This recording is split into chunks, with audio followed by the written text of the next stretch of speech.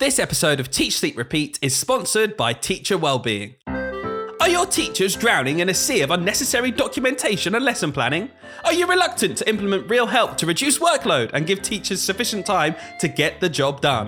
Why not try organised teacher wellbeing activities that take up even more time and don't remotely help? Options include sitting your staff team down for a 2-hour meeting on breathing activities, clay pottery classes after school when they would have otherwise been marking, literally anything apart from time to do the job. Just listen to this happy teacher.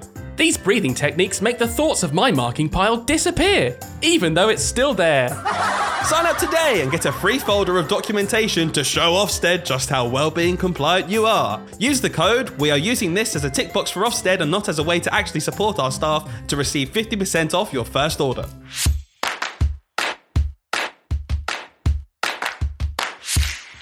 Hello, everyone. Hello. Should we keep this in? Hey everyone, and welcome to episode 2 of Teach, Sleep, Repeat. My name is Dylan. And my name's Hayden. And we have been overwhelmed by the response to the first episode. Thank you so much to everyone who listened. We had teachers, non-teachers, and we even received some lovely feedback, didn't we, Hayden? Oh, really nice feedback. The first bit of feedback that I got was, why do you sound so weird when you say your name? So I'm now really self-conscious about that. Was that when you introduced yourself at the start? Yeah, the bit where I said, and I'm Hayden, or my name's Hayden. So I've run it through about 12 different ways now, and I just think they all sound strange. So hopefully you guys can let me know. Yeah, make sure you rewind this podcast a bit, guys, and listen, because I wasn't paying attention to you, I'm not going to lie, because I was too busy thinking about this week's episode. And this week, I know we're on the same page here, Hayden, but I thought what we should do, after talking about the strikes last week and perhaps doing something quite heavy, we wanted to switch up a bit and go really positive this week. Isn't that right? Yeah, I think going back to like when we thought about doing this podcast, we really wanted to make something kind of fun, a little bit silly, something relatable perhaps, but it was just irresistible, wasn't it, last week? How could we not talk about the strikes when it was something we're really passionate about, to be honest with you. We are genuinely passionate and we wanted to talk about it. Yeah, definitely. I think we should lighten up a little bit. I'm just going to say right now, I'm not going to lie to you guys. It is season of illness in school, right? I have not been able to shake off this cold for about 2 months. So if you feel like I'm struggling to breathe and out of breath just through talking, you're absolutely right, because that's how I feel right now. But there is a cure, isn't there, Dylan? Oh, yeah? There's something that is a cure for both of us, actually. What's that? It's the season of cream eggs right now. It is cream egg season. I love cream egg season. And that's how I know Easter's around the corner and Christmas is done, because I walk into the shop and I see a succulent 5-box of cream eggs, and my face lights up, and it's almost as if I'm not ill anymore. If I ever need to cheer Dylan up, and he knows this is true, it's not very often that I'll do something nice, but I'll come round his house, I'll drop a box of cream eggs at his door, and that'll cheer him up. Genuinely, I honestly feel like when I was younger, I didn't necessarily understand why, people might like flowers delivered. I'm like, what? Why do you want flowers? When I received a pack of 5 cream eggs, I get the feeling. I understand it now. And they don't last long. So that's enough about cream eggs, Dylan. Let's bring this podcast back to its core. I'm going to ask you a question. What is your favourite part about teaching? I want to clarify. I love this job. I really, really do, because I wouldn't carry on doing it otherwise. And my favourite part, it boils down to, and maybe you agree, I'm sure you do, the children. The children. Whether it's helping them understand something they didn't know before, that's a really, really nice feeling as a teacher when you help them to grasp a new concept they've been struggling with. But also, just working with them. They are pure. They are funny. And actually, I just enjoy standing in front of them, delivering lessons and getting to know them. Yeah, I think I agree. I was really trying to think before we started this podcast about what days do I come home and feel like really buzzed? And it is always those days where I've had an interaction with a child or a group of children where the relationship between us has really developed. Like we've had a personal bond, and that child has maybe gone home feeling really good because I've just maybe helped them with like a social problem, or like you said, helped them actually in a lesson learning something. Like it's not always just about the lessons. Yeah, and I think later on in the podcast, we'll go into more detail about that and dive deeper into how to form those relationships and why they actually might be beneficial in the long run, and where's the line. But for now, I think what I wanted to do, Hayden, and you already know because I've asked you to prepare this. Oh, yeah. Is we have scoured our brains, our mind palaces, our memories for our favourite stories from our years and years of teaching. I think between us, we are honestly closing in on about 20 years of teaching right now. So we've got plenty of stories and we wanted to give you a snippets of our favourites. So I'm going to start us off, Hayden. Go on. For context, if anyone who doesn't know us, Hayden and I, we worked in the same school to start with. That's how we met each other. We went to school together in secondary school, but we were in different year groups. And then we ended up working together for quite a few years. We've gone our separate ways. We've come back. We've worked all over this time. But initially, we worked in the same school. And this story is absolutely brilliant. So I want you to set the scene. You're in celebration assembly. Big assembly, celebration assembly. Every single Friday, the kids are pumped. They walk in. Every staff member's down the side on their chairs. Year 6 are on the benches, feeling like the big boys at the back. And we had a teacher who was an assistant head, and he led these celebration assemblies every week. And he was the perfect person to do this because he was so extra. He was so over the top. We'd have "We Are the Champions" blasting on the speakers as they come in. We'd have "Celebrate Good Times." The kids would be boogieing, dancing. And this guy, he'd be handing out the certificates for every class and he'd be talking like this. Right, this week, young Penelope, she has been absolutely perfect in maths. She's been smashing her TT rock stars. Let's give it up for this girl. Let's go. And the crowd would be going wild and he'd be so extra over the top. And it got to the end of assembly. And there's one certificate left on the side. It's laminated. It's almost like thick plastic. It's shiny. It's like the trophy everyone wants. He picks it up and he's bending down, crouching down to the level of the children. And he goes, right, we've got one more big award here. Who's ready to find out who's got this one? This person has been caring, considerate. He's reading off this chart. And he gets to the name. And he goes, and it's to Bungo. And no kid stands up. No one wants to claim the trophy. So he's trying to keep up this facade. Bungo. Anyone? I've got a big trophy here. He's been brilliant all term. It's Bungo. Does anyone know a Bungo? Anyone know a Bungo in the school? He's clearly worried at this point because he knows everyone's name and he's starting to realise there is no Bungo. And this girl just puts her hand up really slowly in the middle of assembly. And he goes, yes. And she goes, I think that's the school dinner menu. He picked up the school dinner menu that's in a laminated pouch, and Bungo is the name of a Womble. It was a promotion for the Wombles, the old TV show. I only have one memory of this, and it is just the sight of teachers bobbing up and down on their chairs, trying to hold it in as they were creasing up, watching their fellow colleague make a complete fool of himself, reading out the school dinner menu. A classic, Dylan. And if that assistant head is listening to this, just know that you are a legend. And many people think of this story and laugh, and it brings them lots of joy. So thank you. Absolutely. What an amazing guy. Well, I've got a story for you as well, Dylan. Maybe not as funny as that one, but it's kind of at my expense, really, to be honest with you. This one, not so much as someone else. Oh, they're my favourite kind of stories. So this one's a bit more recent, a couple of years ago, during the COVID times, as no one likes to speak about it anymore.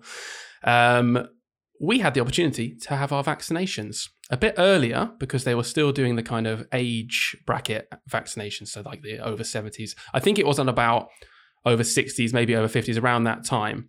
Something like that. Either way, it wasn't down to us yet. And for context, at the time, I was 28. I'm 30 now, but 28 is a really important number.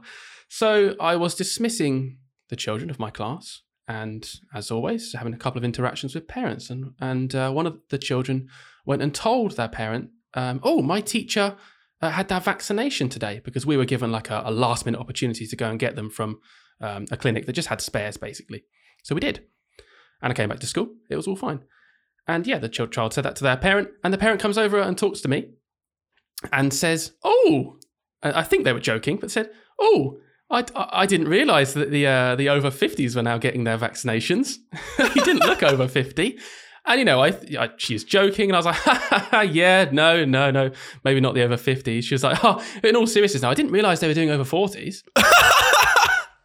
And she was dead serious at this point. I'm 28, and this woman was like sort of joking about me being over 50, maybe reading my reaction and realizing that I'm not over 50, but then was confident enough to be like, oh, okay, but he must be in his 40s though. So I made that second comment. What?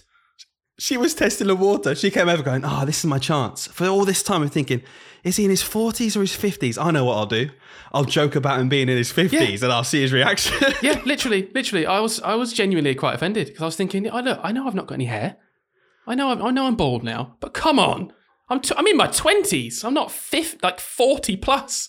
Oh, man. I just sort of went, And then you cried yourself to sleep again, right? Yeah, a common theme with depression. Okay, good. My next one. This is to do with, I'm sure all teachers can relate, and we absolutely love it, let's be real.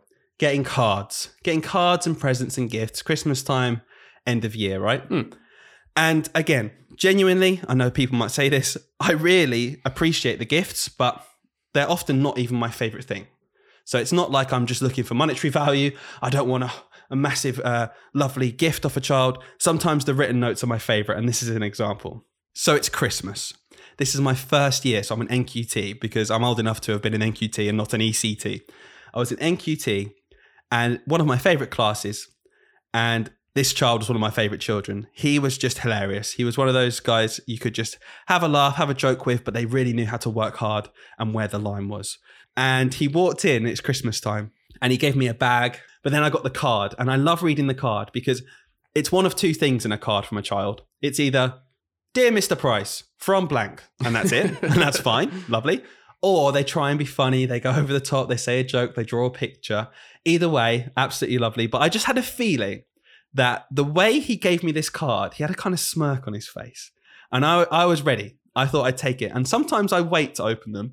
But for this one, I said, shall I open it now? And he just very shyly tucked his chin into his neck. And he just kind of gave me a quick nod and then ran off to his seat. And when he sat down, he was kind of staring at me, like anticipating. So I'm like, oh, what's this going to be? Is he drawn this picture of Santa and he's going to put a beard on him and say it's Mr. Price or something like that? So I open the card up and I read it. It goes, Dear Mr. Price. I'm like, okay. Merry Christmas. Oh, there's no picture anywhere. Okay, I'll just keep reading. From blank. P.S. I know Santa isn't real. And I just looked up. This is a year 4 child. I bet he was waiting so long to tell you this. He was staring. He was staring at me like grinning. He gave me that little, do you know that little emoji with just like the side grin? Yeah. Like, I know I'm up to something. And all I did in that moment was I looked at him and I gave him the grin back and just gave him a nod. I went, He knows, you know. I love it when children do that thing where they think they know something they shouldn't know. Like, they're like, I know this thing. And they feel so sneaky about it. Like, the common one for me is anything about your personal life, basically. When they realize you're not an alien, like, you're actually just a human. And they'll go up to you and be like, I know you've got Facebook. And give you the eyes, like, where their parents maybe have, just looked at it or something. I know you've got a girlfriend. And they just think it's like this crazy fact, like, oh my God, my teacher does this normal thing. Yeah, like when sometimes you're shopping at the weekend and you see a child and you know what's going to happen. Because you see them out and they're like shy, maybe don't say anything. You know, Monday morning they're going to walk in, saw you at Tesco. Yeah, I was just shopping. Yeah, I do go to Tesco every now and then. And you shied away from me when I walked past, so you're very confident now. Yeah. Talking of the children loving the idea that they've got some information they shouldn't have and kind of using that against you, like, oh, I know this. Hayden, do you remember what we used to tell the children in the schools about that? Yeah. We've manufactured a hilarious, harmless lie about Dylan and I, in which we've convinced basically the whole school to the point where they like even tell the younger children that we haven't even taught yet that Dylan and I are brothers, blood brothers, okay? And the best bit is it's like a 2-layered thing. We felt so smart because you always get those children. They see right through you. They're like, no, you're not. No, you're not. No, you're not. They just don't stop. And eventually we were like, okay, let's just cave in and be like, oh, fine. We're not really brothers. We're just cousins. And at that point, they're like, well, they believe that layer. So then you get the kids that are like, oh, did you know Mr. Stevens and Mr. Price, they're brothers? And then you get the other kids going, oh, no, they're not. They're just cousins. To the point where someone that I taught this year, we haven't actually done this in a long time, I don't think. So it was a real surprise. But this particular child has a brother a couple of years older that I taught a while back when we probably did, to have a bit of fun with this.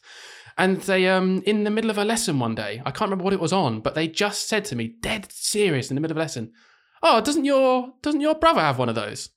And I would look to him, and I was like, "What?" "Yeah, doesn't your brother have one of those?" It's like, "What do you mean?" And I remembered. I was like, "Oh, you mean Mr. Price?" Yeah. And I just carried on with this thing. I was like, I couldn't believe that this child had this, fact in their head this whole time, and it just came out in the middle of a lesson. Made me laugh a lot. Brilliant. I've got one memory. It was, again, when we used to work in the same school, and we were involved in maths leadership. Not as much as we are now, but we were just involved in the maths hub. And we did some pupil conferencing.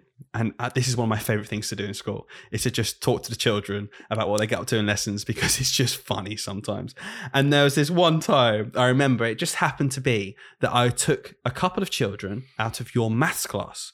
So a boy and a girl, took them out, and I was asking them about what they do in maths. What did you learn today? What did you learn last week? And we got to one question, boy in your class. Oh, I know. You're going to expose me, aren't you? I'm going to expose you. And I just said to him, "Okay, and does Mr. Stevens support you in lessons? Do you understand what you're doing each day?" And he just went, "Yeah, but," and he kind of hesitated. And I was like, "Oh, I'm going to have to write this down about Hayden. Something's gone wrong." "Yeah, but he does just go on a bit, doesn't he?" Listen, all right, listen. I like to tell stories. But what was funny about this was he didn't say, "He has to go on a bit, doesn't he?" And I said, "Oh, what do you mean?" And he went, "Well, he just tells us stories about his life, and I want to just get on with the maths." Brilliant. That I felt really rubbish after that, because I was like, oh no, they don't like my stories. Well, I think with this one, he just wanted to crack on with his maths, Hayden. I don't think necessarily it's too detrimental on you to tell to children some stories. No, it's fair enough, and I will continue to tell my rubbish stories to the class at inappropriate times, because, that's what a good teacher does, right? And I will continue to do some pupil conferencing and find out how much they all hate it. And expose me horribly. Well, listen, getting stories on me like that, I've got a story on you, which always makes me laugh. I think I know what's coming. Yeah, of course you do, because you're going to think of this story when I say that I'm going to mock you. So, back to assemblies again. Seems to be a theme of this podcast. Dylan once was in assembly with all of us, and it was a really special assembly where we have to give like an award to children. But it's not just like your classic end of the week award. We're talking like one child out of a whole year group, and it was a really big school, gets this very special award every couple of terms. And it's supposed to be about maybe like some sort of bravery or something they've overcome in their life, like a really special thing. Dylan couldn't really think of anything or anyone like really particularly meaningful to give it to, so he just gave it to a kid that he likes, someone that just worked hard in class. Could have been 20 children.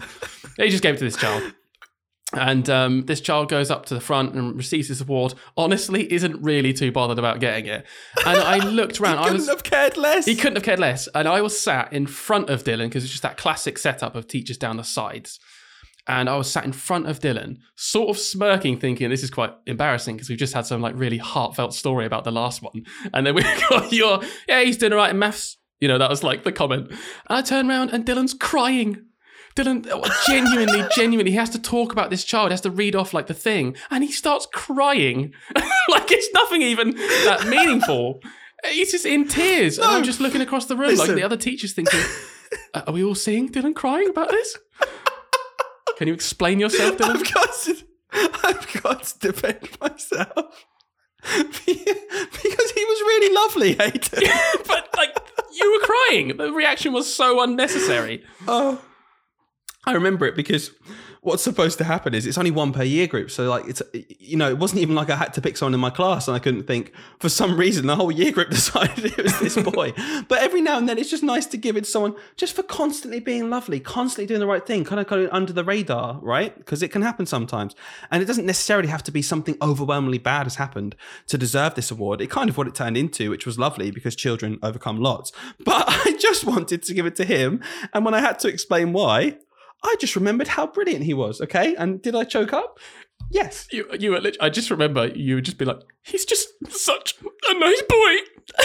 Just in tears at this really just standard, like it could have been a pupil of the week, just a standard comment at the end of the week. He's just tried so hard this term. And he couldn't have cared less. No, I reckon. Looking. You know when children get certificates and you put the effort in to write something, and then when it gets to like Christmas or Easter or something, and you do a bit of a tray clear, and it's just in their tray. They didn't even take it home. They just don't care. This one wasn't even a certificate. It was a trophy. It was like a mini trophy. It was like a clear glass see-through, really like premium thing. Yeah, just in the bottom of a bag. Haven't emptied it in a couple of terms. Well, listen, Dylan, I've loved these stories. I know we've got loads more stories for the future, but we'd also really, really like to hear some stories from people at home. Can you think of your funniest or most favourable teaching memory? And Dylan, have we got a way for them to send it in? Yeah, actually, this week I have set up an email that you can email us your stories at, and we're going to feature our favourite ones every single week. So do let us know. The email is this: teachsleeprepeatpod@gmail.com. Sorry, what? That's the longest Gmail I've ever heard. Is that real? teachsleeprepeatpod@gmail.com. Oh, you're being serious. I'm sorry. I genuinely thought you were joking. That's such a long part. Just write in at, I'll spell it for you, teachsleeprepeatpod@gmail.com. Sorry. Gmail's been used a lot when you really can't get short Gmails anymore. Well, sorry, mister, I can't even say my own name at the start of a podcast. Maybe next time you can set up the email. Fair enough. Well, Dylan, would you like to repeat that? Because I was taking the mic. Yes, I would actually. So if you've got any funny stories, you want us to feature them on the podcast, read them out. You can stay anonymous if you like. It is teachsleeprepeatpod@gmail.com. Would you like me to spell it out again? No? No. That's fine. I won't. Let us know, guys. Give us an email. Give us some of your funny stories. Earlier in the podcast, Hayden, we mentioned the relationship you build with the children because, like we said, that's our favourite part of the job. It's helping the children make progress. It's helping them develop as people. It's helping them overcome obstacles and barriers. That's why we're into teaching.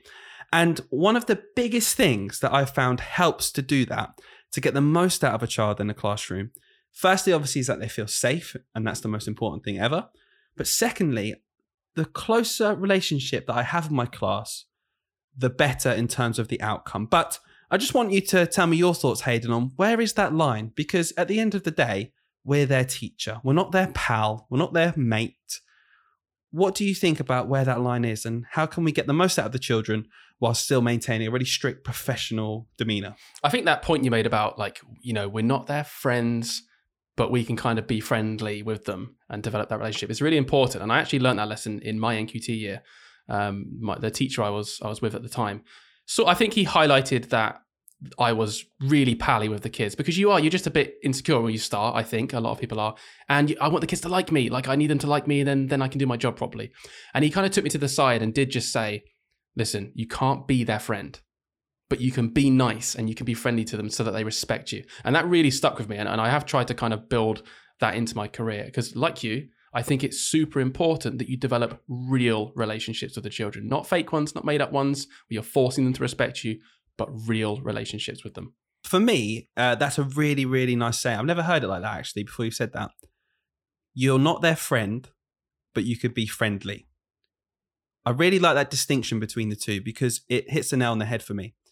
I do not want any child in the class to come in and be bored. I don't want any child in the class to come in and feel like they don't get on with their teacher.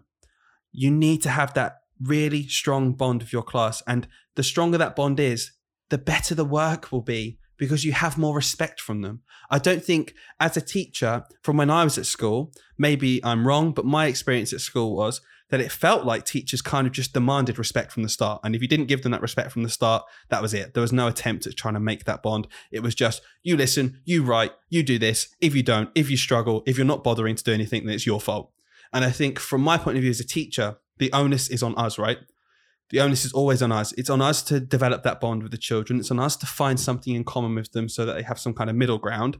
And that's how you're going to get the best out of them, is to actually foster that relationship while still being that teacher figure, not their friend. And I find that those classes, because obviously every class is different, but those classes where you do really manage to develop those personal, individual relationships with the children in the class, I just find that behaviour problems are way less. I just don't have as many behavior problems. Obviously, you still get some, but the children tend to listen to you a bit more because they actually like you. They actually respect your opinion and what you think of them. So if they can see you're genuinely annoyed at their behavior, those children that you've developed those relationships with, they'll care about it. They don't want to upset you because they actually like you. And that's reciprocated, isn't it? Because like you said, they care about you. They don't want to annoy you. They want to please you. They want to give you their hard work. They want to do their best for you. And that's because they feel like you're doing the best for them. You're listening to them. You're taking their problems seriously. You're not just dismissing it as children will be quiet and work. They're people, and I really, really, really value that. And I think that line is somewhere in the middle, obviously, but I really like it. I'm going to say it again. You can be friendly with them, but you're not their friend. You're their teacher. I think you probably do this as well. It's a bit of a teacher tactic, really, but it's something I do probably every year with multiple children.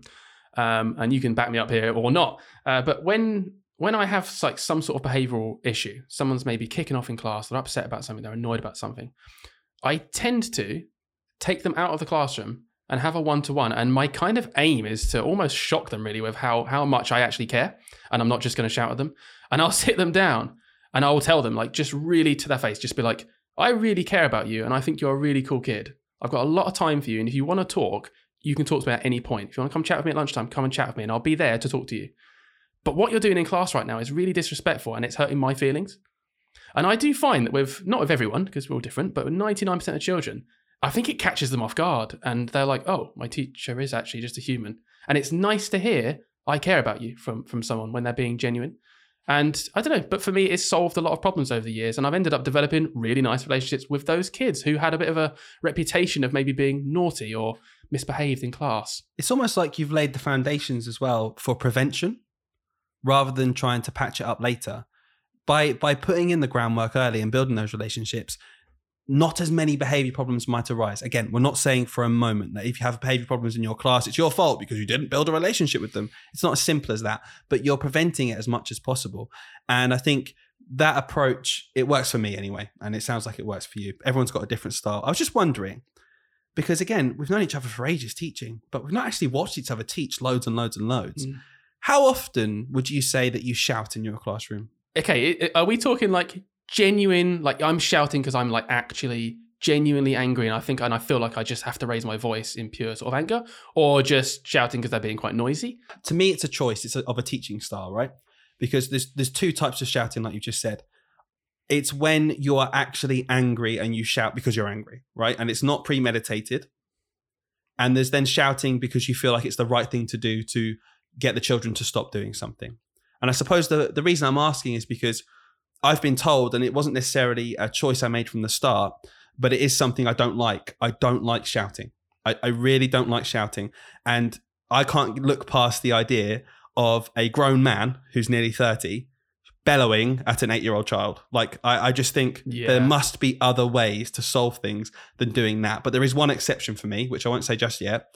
I'm wondering what you think. Yeah, I think I probably agree with you in terms of like, it's kind of, it almost, for me, it gives the feel of being out of control. Like if you're shouting because you are just emotional in that moment and it's the only thing you can think of doing, I don't think it's the best tactic. It has its place though. Like I have definitely been in situations where I honestly, it's the only thing I could have done in that particular situation for a child or a group of children to listen to me and take me seriously. But most of the time, it's forced. It's not really real. I'll kind of use it as a tactic. I'm raising my voice now, but not very often. And I've even spoken to the children about this and told them the difference between shouting and raising my voice, because I will raise my voice to talk over and to cut through.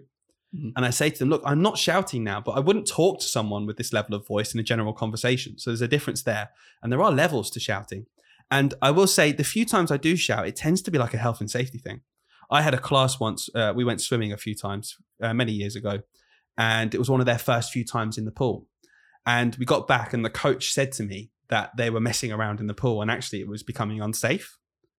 And at that point, I thought, okay, how can I have an effect here? And because I didn't shout to my class at all, it held power. That raising of the voice, the children knew I was being serious. And I didn't just shout for the sake of shouting. It was premeditated. I knew I was going to raise my voice. I knew I was going to put on this persona of this is completely unacceptable. And it cut through because it's one of the, probably in that whole year, I think that was the only time I raised my voice to that level, and they took it seriously. How often do you think you get genuinely angry at school? Like real anger? As time has gone on, almost never. Because I think you've seen it all by then. Maybe a few years ago, something happens and it really boils your blood. Like, how could you get into that fight? I've put so much time into trying to help you, and you've gone onto the playground and you push someone over.